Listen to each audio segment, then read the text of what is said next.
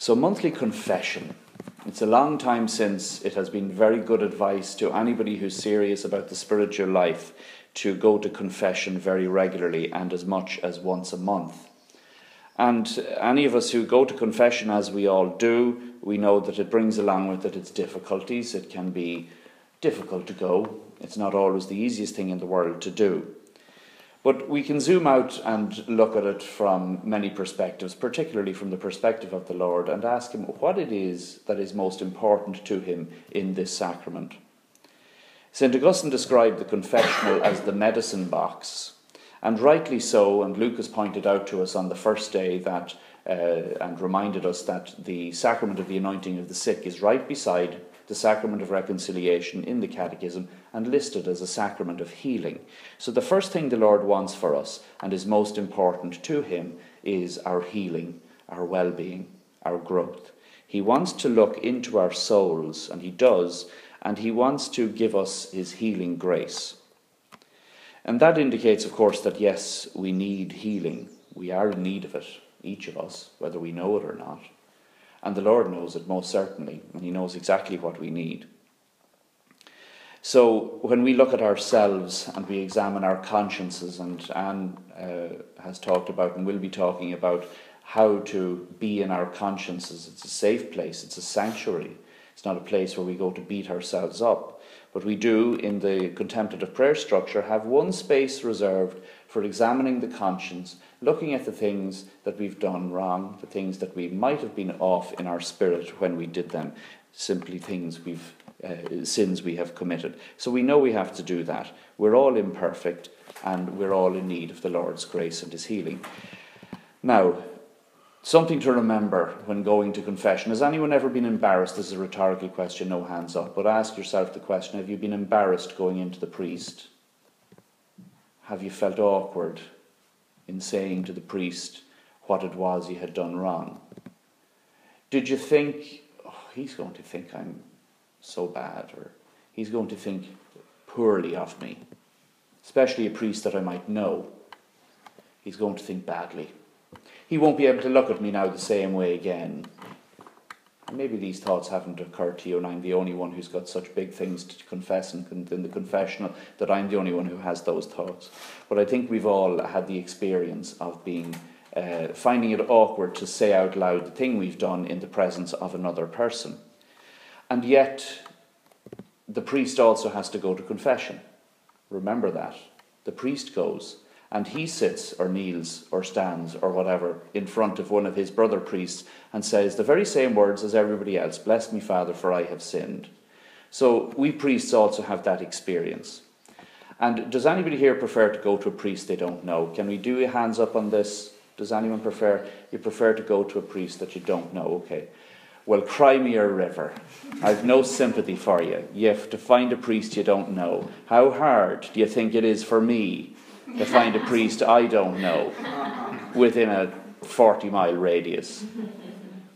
So don't ever be worried about the fact that this priest knows me. We're not that bothered.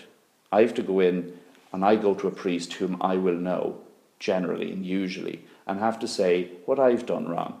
And then I've also had the experience where it's not unusual. The priest is wearing the stole, and I go into confession, I make my confession. He will very often, and I've done this too, take the stole off, and he'll say, "Now here, will you put that on, and will you hear my confession?" And so there's this exchange of ministry that can take place. So, when you think of it, the priest knows what it is to hear confession and to make his confession. So he knows it can be awkward. So don't ever worry about what he thinks, or that he's going to remember this now when I see him on the street next week. And he's going to be thinking in the front of his mind, "Oh yeah, she did that. Oh wow. Oh my gosh, he did that. God, I can't look at him or her the same way again." No, the priest is not thinking like that. Now, even in the case where, and it's rare, that something really shocking can come up in the confession, or something really, really serious is confessed, what overrides even that in the memory of the priest and in his experience of it is witnessing and being privileged to witness the relief and the experience of mercy that the person making their confession experiences. Now, that's more memorable than anything, the person receiving God's mercy, it's very impressive. It's awe-inspiring. That's what we tend to recall and remember. Not the sins that a person confesses, because in a sense they're not our business, they're none of our business. It's for the penitent to bring up what's troubling and to confess it and to leave it there. Doesn't have to get into a big long discourse about it at all. And we'll talk about that in class today a bit more. But that's what we're entitled to do. We're entitled to go in, confess our sins and leave them there and leave it there. And it is but for me as a priest to witness and to stand in persona Christi, as they call it, in the person of Christ, to mediate that exchange between us and Christ. So that's about the human practicalities of going to confession. The priest knows what it's like. He has to go himself, and he knows it can be awkward. But we're always talking about the actions we commit and the things that we refrain from committing. So we've got the sins we commit and then the omissions, things we neglect to do. And they can be sometimes even more serious than the things we do, really, and we can neglect to think of them sometimes. I didn't bother helping that person when I could have. I just didn't bother. That's worse than going over and slapping them in the face in a way, because we had an opportunity for goodness, an opportunity to do something well, and we didn't do it. So we're always looking out for, yes, the things we've done wrong, yes, the things we haven't done. But then we also have to go a layer deeper. We have to look at more so, and this is where a mature examination of conscience comes in, and a mature approach to confession comes in, where I go deeper and I look at my motivation and the spirit that was in me. Within what spirit did I do such a thing? What was in my heart, in my mind? Was I really jealous? Was there jealousy in there? Was I envious? Was it just anger that motivated me in that drove me, a spirit of anger? And it's good to go a layer deeper and look at these things and not to be the least bit afraid of what we find. We should never be afraid of finding things that we're not going to like in the furthest reaches of our hearts, and sometimes not very far down at all. That we don't have to scratch the surface very much, but that we find a bit of jealousy there, an insecurity and a jealousy that leaves me vulnerable to being unpleasant or acting in a particular way that can be hurtful to others. And we should never be afraid of doing that examination, never being afraid of finding out those things, because Christ knows them anyway. He knows all those. He knows us perfectly, knows us, every piece of us. There's no unknown corner of us where the Lord is concerned. So we should never be afraid of what we find, because he still loves us anyway. He's ready to forgive us. His mercy is ours at every turn. But it's we who are afraid, and maybe it's afraid of ourselves we are, not of him, and we put it on him. So he knows everything that's in our hearts. We remember that, and we put that in front of our minds. And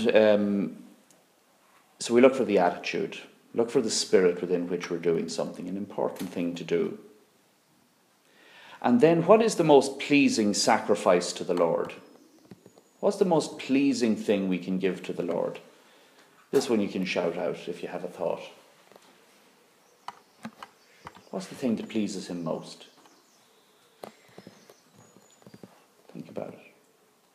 When he looks at me, what pleases him most about me?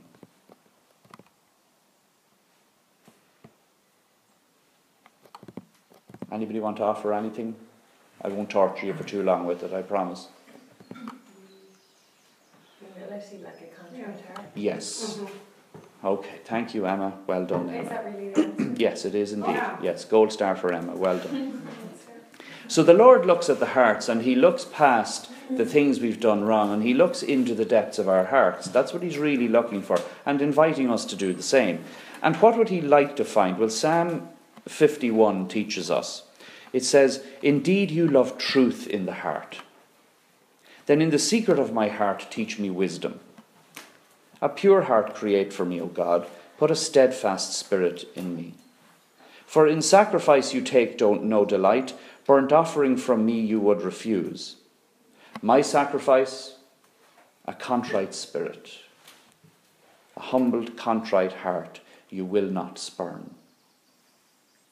So that's what's most important to the Lord, what he wants to receive from us, and he's eager for us to present for our benefit and to make us closer to him, a pure, contrite heart, one where the motivations are examined, where we're not afraid to find out what's in there, like when moving house. Anybody here moved house and you move your dorm room at the end of the year?